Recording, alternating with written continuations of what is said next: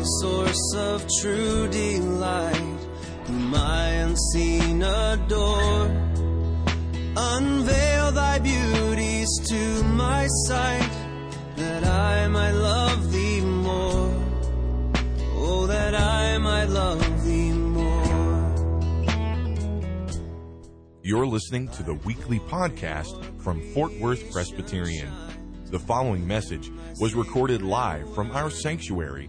Our prayer is that this message would nurture a joy for loving God and loving people in you as you listen. See my bleeding dying. And now will you turn with me, if you have the Pew Bible in front of you, you can turn to page 942 and you'll find our passage from Romans chapter 5.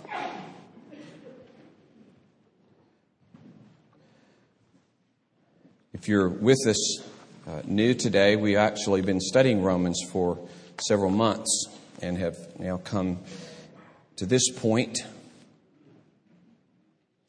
And just at the outset, there may be some question as to what does this have to do with the resurrection.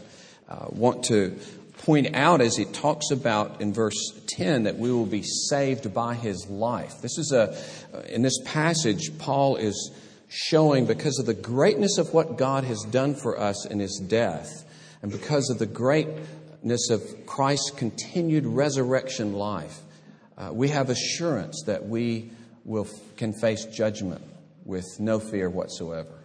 Having shown His love to us in Christ, we can be sure that His love will protect us in that final day when wrath comes upon this world.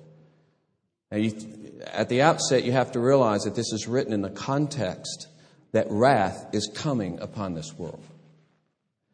That is a certainty.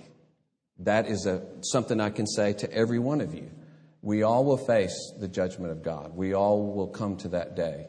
And I don't know when, I don't know how. I can't tell you what your life's going to be like. But I can tell you that you will stand before God. And I can tell every one of you, just like I say to myself, we must have the protection of Christ in that day. And Paul is assuring us in this passage.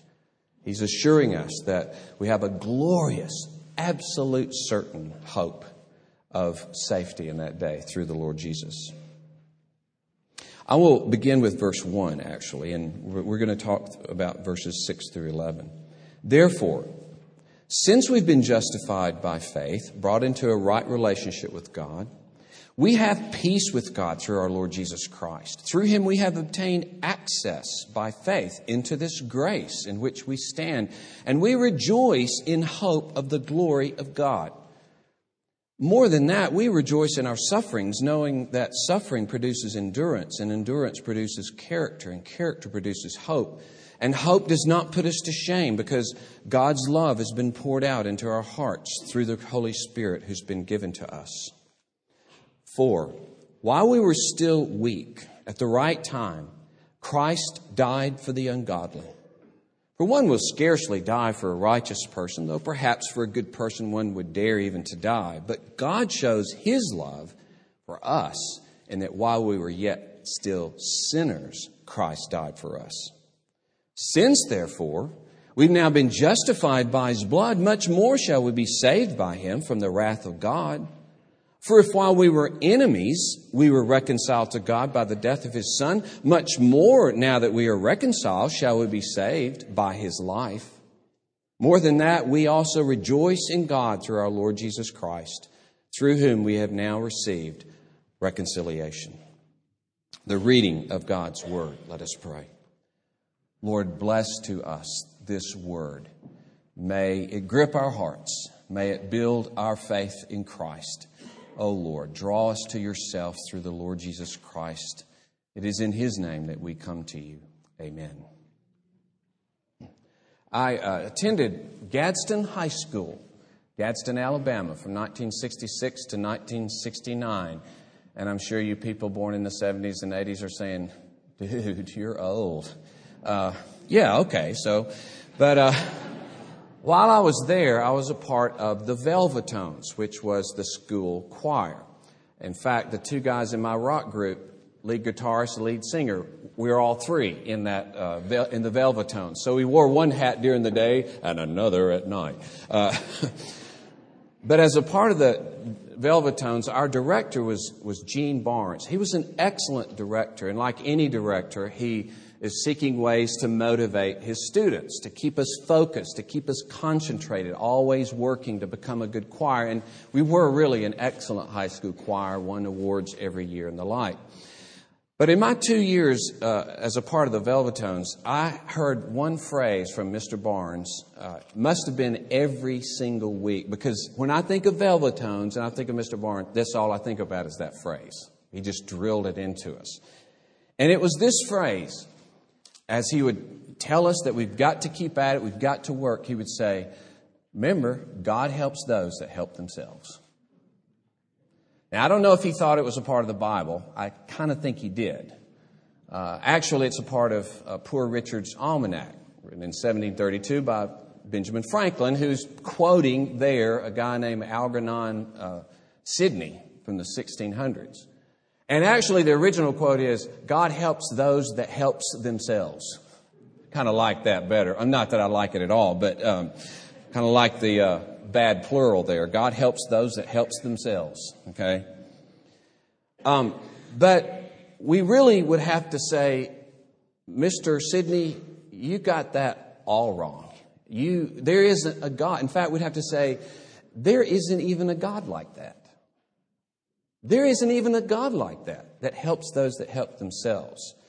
As C.E.B. Cranfield, writing on this passage, says, He did not wait for us to start helping ourselves, but He died for us when we were altogether helpless. That's what He did. God helps the helpless, period. That's who He helps, is the helpless. That's what this passage begins, how this passage begins in verse 6. So what he shows, he wants to measure for us the greatness of God's love. Now, he measures it by the fact that God gave His own Son, and he mentions that this is the death of His Son. And when he talks about God's love, he doesn't just say, see, Christ loved us, but he said, God loved us by giving us His Son. So it's viewed as if Christ suffers, God has suffered in Christ. If Christ has given Himself away, God views this as God having given Himself away. It is God's love that is shown. It is God's love that is behind this. And it's shown not just that it's God giving His Son, but giving His Son for death. A horrible death of the cross. To be under judgment. And not for good people, but for those He calls weak, sinners, ungodly, enemies. Now, the flow of argument is this. If God has so loved us in that cataclysmic way, that amazing, unthinkable way, unique only to God, and He did that while we were enemies, now having made us His friends in Christ, do you think He's going to abandon you in Judgment Day? No. That's the argument of Paul here. To give us the assurance that as we look to that final day, we can know that we're safe. And some of us may say, well, I got that down. I've got salvation down. But most of us, many of us, are on a kind of performance basis, I fear, with God. That we'll say, yes, He's forgiven me of my sins, but so quickly do we feel like God has turned against us. So quickly do we wonder how He feels about me. And we're unsure of His love. We're unsure of His commitment. And things can happen in our lives that destroys our assurance. If they're tragic things or bad things, we think, what have I done? What have I done? Am I under God's judgment? What's He going to do to me? Really, all of that is kind of a fear of God's wrath. It's really a fear that maybe judgment finally is going to fall on me. Maybe I don't have enough faith.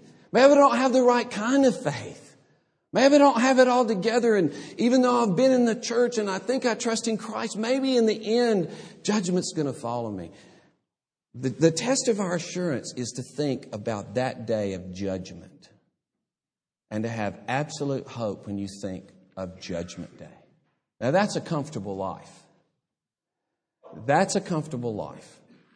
Because as the writer of Hebrews says, He came to set us free from the fear of death. Let's think of that. As a summary of His salvation, He came to set us free from the fear of death, which had us as slaves our whole lives. Hebrews 2.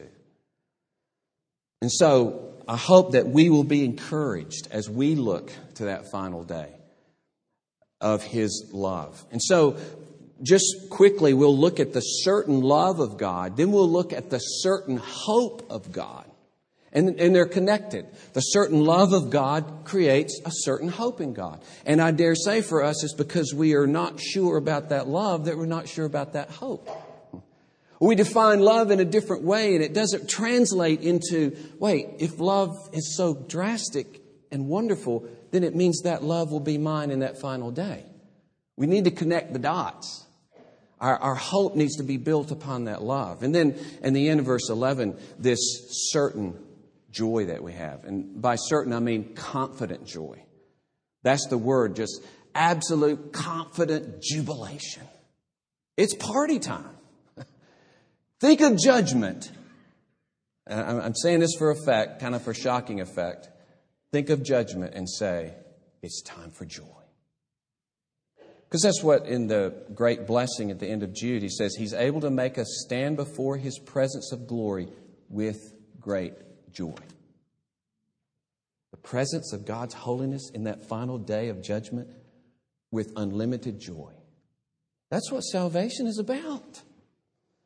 And for that to mark every day of my life, you see, that love, that hope is what sustains me as a human being. So he begins by talking about when we were still weak, still ungodly, verse 6.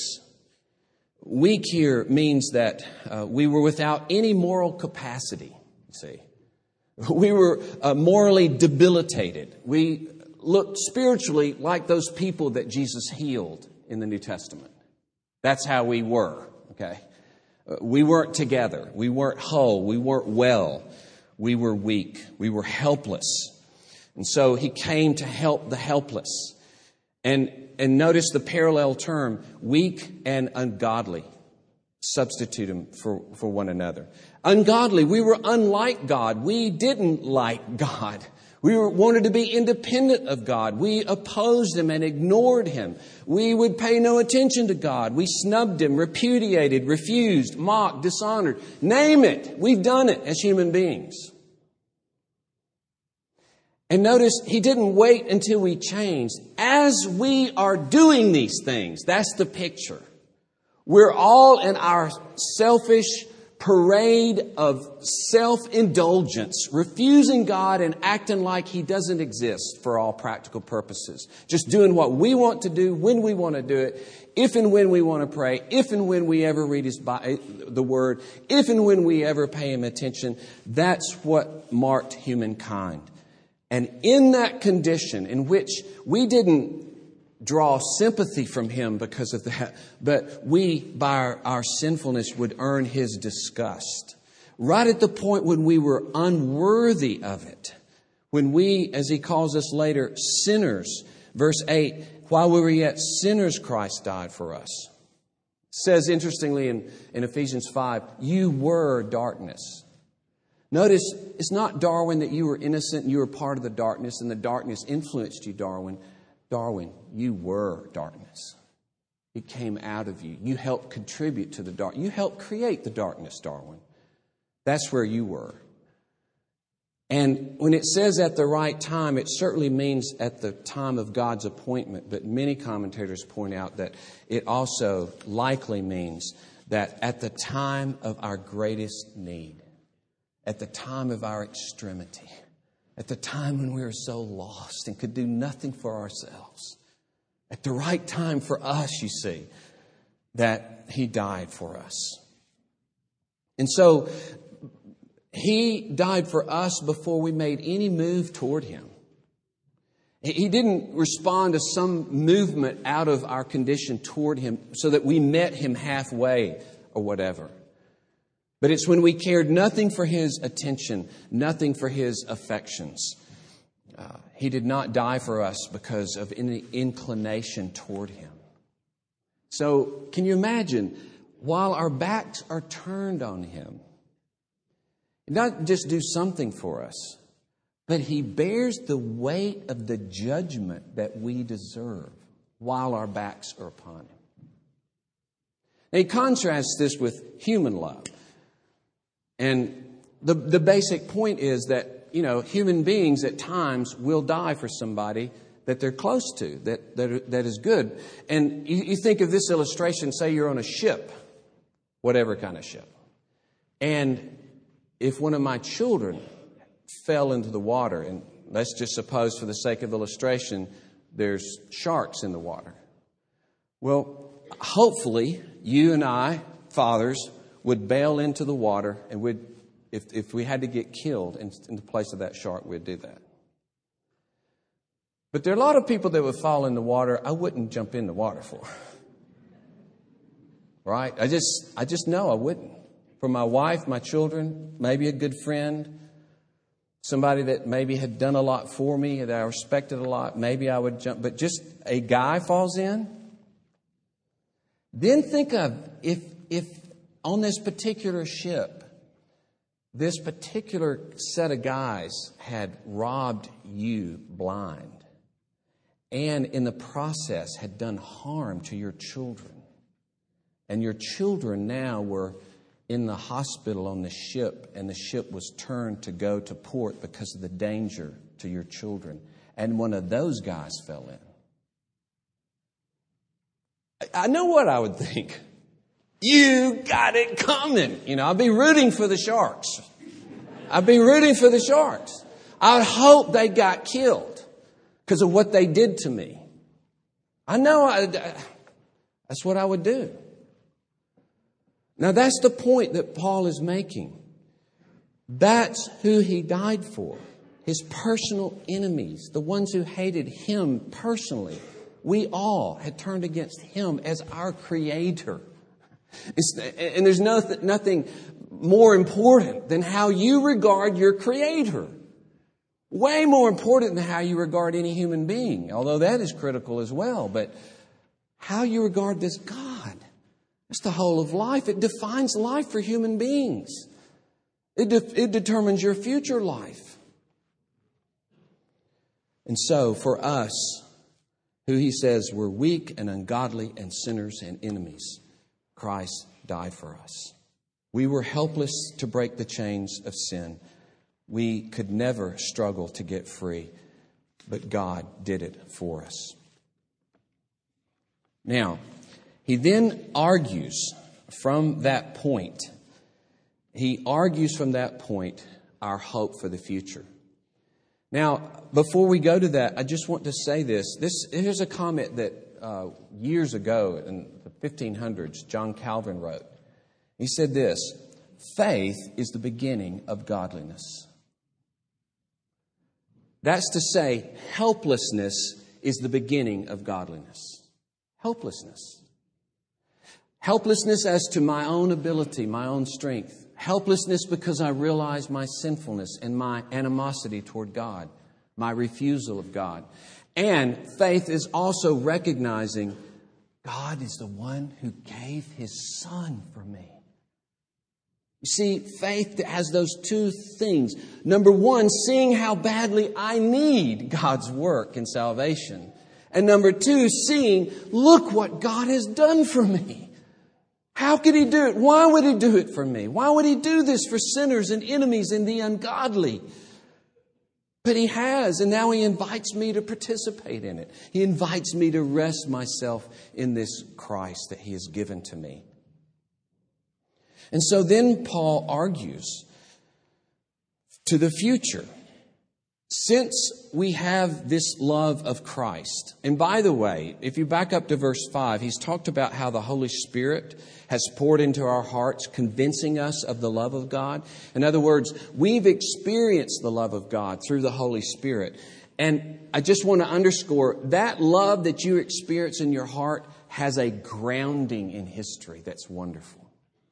You can't just make up this love, or maybe you just think, well, I think whoever God is, I think we're okay. No. The only way you can really know that this God has loved you through the Holy Spirit is that it's rooted, it's anchored in history. And this love that I've experienced through the Holy Spirit, it's anchored in the history. Look what God has done to show His love. Because that's the point. He demonstrates His love, verse 8. Shows. That's present tense. It's accomplished in the past, but it's a live demonstration from now on. It's a live demonstration that God loves sinners and wants to do them good. Now, having shown this, he simply argues that if He's done the major thing, He'll do the minor thing. If He's done this great work for His enemies, now that His enemies are His friends, now that you've been reconciled to Him, and as He described it in verse 1, we have peace with God and we have access to God. We're in this relationship of love to God. Will He then turn away from you in the end? No. It's a very powerful argument, rooted in the accomplished, demonstrated love of God. And so he says, having been justified, much more shall we be saved from that wrath that is coming. And that wrath is coming. Paul said a similar thing in 1 Thessalonians chapter 5 in talking about this wrath. He says this, God has not destined us for wrath, but to obtain salvation through our Lord Jesus Christ. This is the plan. God has planned. You will not taste His wrath ever. That's why later Paul can say in Romans 8, there is no condemnation, which is to say, there is no wrath. There is no judgment on the people of God, because that judgment has been spent. One commentator said it's been exhausted in Christ for His people. There is no wrath left. There is no condemnation. And so we can know, since we have been brought into this relationship, and that we will be saved in that final day. And here, verse 10, he tightens it down. He even increases the contrast. If while we were enemies, we were reconciled, now that we are reconciled, we'll be saved by His life. And when he says by His life, he's talking about the resurrected life, Christ's resurrected life. The life that He lives at the right hand of God. And this life of Jesus embraces us and preserves us as the people of God. That's why we live spiritually, is His life has embraced us. His life has joined itself to us. His life preserves us. And so the Christ who died for us lives for us. The Christ who destroyed the threats that were against us, the power of the past and sin, He will destroy all threats in the future because He's the living Lord over all things. Nothing can stay His hand. That's why it's so encouraging in Ephesians 1. All authority and power and dominion are under His feet. Particularly there, he's talking about the spiritual forces that would be waged against us. So whatever would oppose us, God is for us in Christ. One commentator put it this way. He, in His person, is the irreversible for us of God. In other words, God is for us. It is irreversible. How do you know? There's the living person, Jesus Christ. He tells you by His life, God is for you every single minute of your life, because Christ is raised from the dead and is living at the right hand of God. And He is your Lord. This word reconciliation was not used in the pagan religions because they didn't regard a personal relationship like this. But in Jewish thinking and Christian thinking, it's very personal. There's peace, there's reconciliation, there's a relationship with God. And if God has done this for His enemies, what will He do for you and me now that we're His friends? Maybe an illustration would help drive that home a bit. You may not know the name Robert Rodat, but and I'm not sure about pronunciation of his last name, but in 1994, he saw a monument in Port Carbon, Pennsylvania, And it was a monument in honor of 4 brothers, all born to an Agnes Allison that lived in Port Carbon, Pennsylvania. All 4 of these boys died in the American Civil War. All 4 of them. And so it's a monument to the loss that this mother suffered. Well, Robert Rodat got an idea for a story from that. He wanted to set it in World War II. And we know it as Saving Private Ryan. So as he wrote his story there in World War II, George Marshall, the general, as information came in, found out that, according to this story, 2 of these Ryan brothers had been killed in Normandy in the Allied attack on the Germans. A 3rd Ryan son had been killed in the conflict with the Japanese in New Guinea. Their mother, was going to hear about all 3 of those on the same day. All 3 of her boys dead. There was a 4th son, James Francis Ryan. And they decided, we've got to get him home.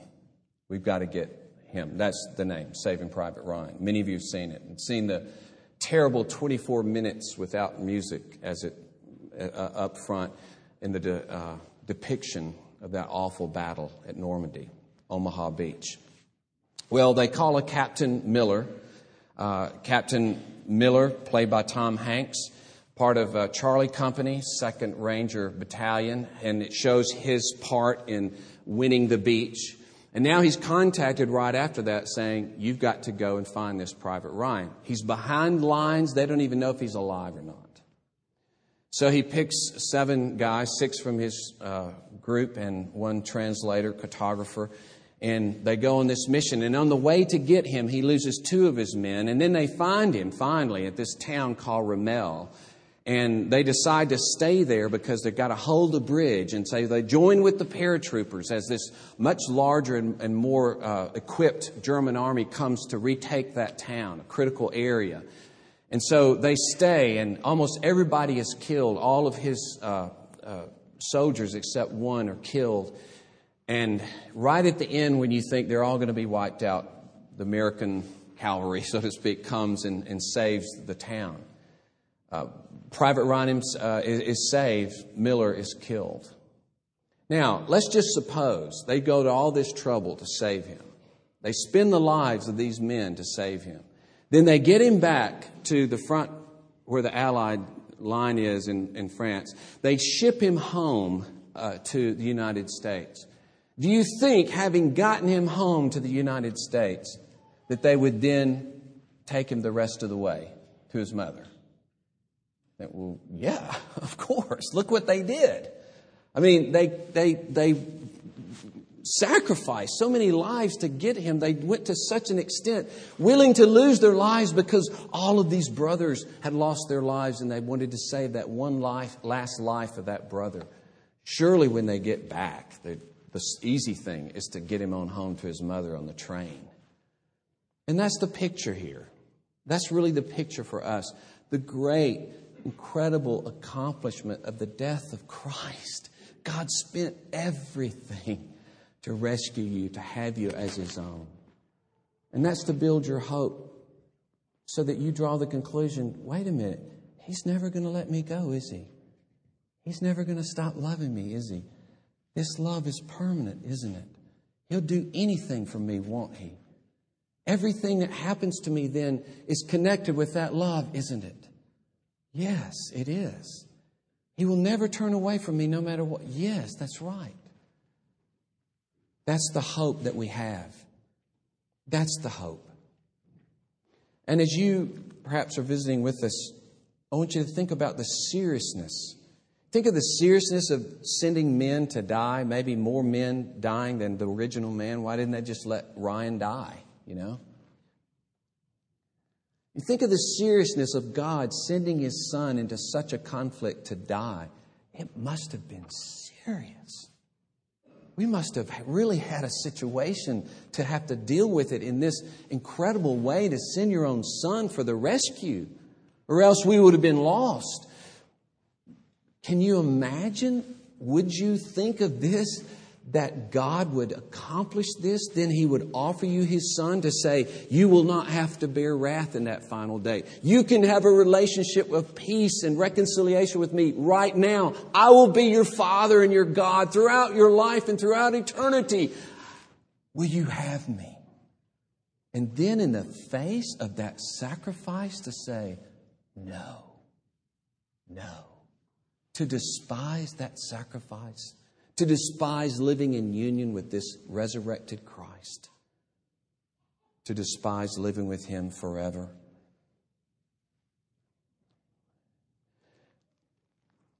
If you trust in this Christ, to some degree, it reorients the whole of your life. You can't push Christ to the edge of your life. You can't push God to the outskirts and say, well, every once in a while I maybe think about you. Every once in a while I may do something for you, or you crowd into my thoughts. What happens for a person that trusts in this Christ, that's revolutionized by this death and resurrection, is that your center point changes and it becomes Christ. And we begin to say with Paul, the love of Christ controls me. That's what He will do for you. That's what He will do for you, is reorient your life that sets you free from yourself to begin to give yourself up to God all new. And then when you begin to do that, you begin to give yourself away to others in new ways. You become a different person to others around you. And you become like God Himself. This God who so sacrificed Himself for His enemies, we begin to some ways copy that love. And that's our glory, that we begin to be like God. And we share that resurrected life. And we begin to show His glory. Will you trust in Him? It'd be a sad thing to, quote, celebrate Easter, celebrate the resurrection, and not participate in that resurrection. That's the invitation from God. Let us pray. O Lord, You are the one raised from the dead. You are the one who sacrificed Himself, bearing our sins in Your body on the cross, that we might not bear those sins, that all the enmity between us and God could be removed, so that the way would be clear for us to come to God, not because of anything good in us, but because God has had mercy on us. Thank You, Lord, that we can freely admit all that we are. Everything bad that we've done or thought or said, it's open before You.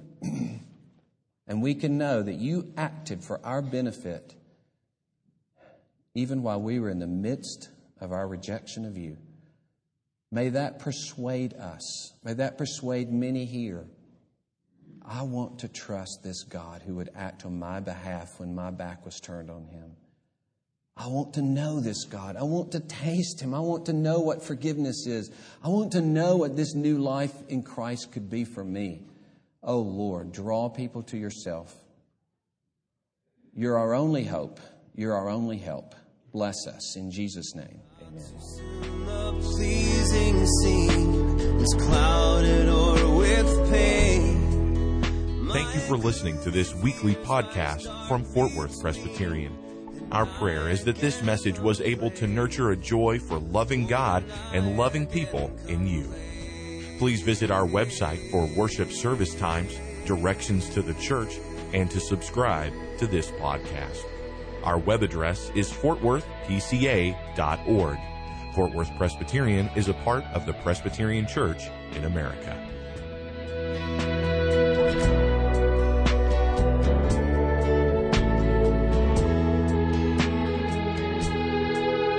Jesus, my Lord, my life, my light.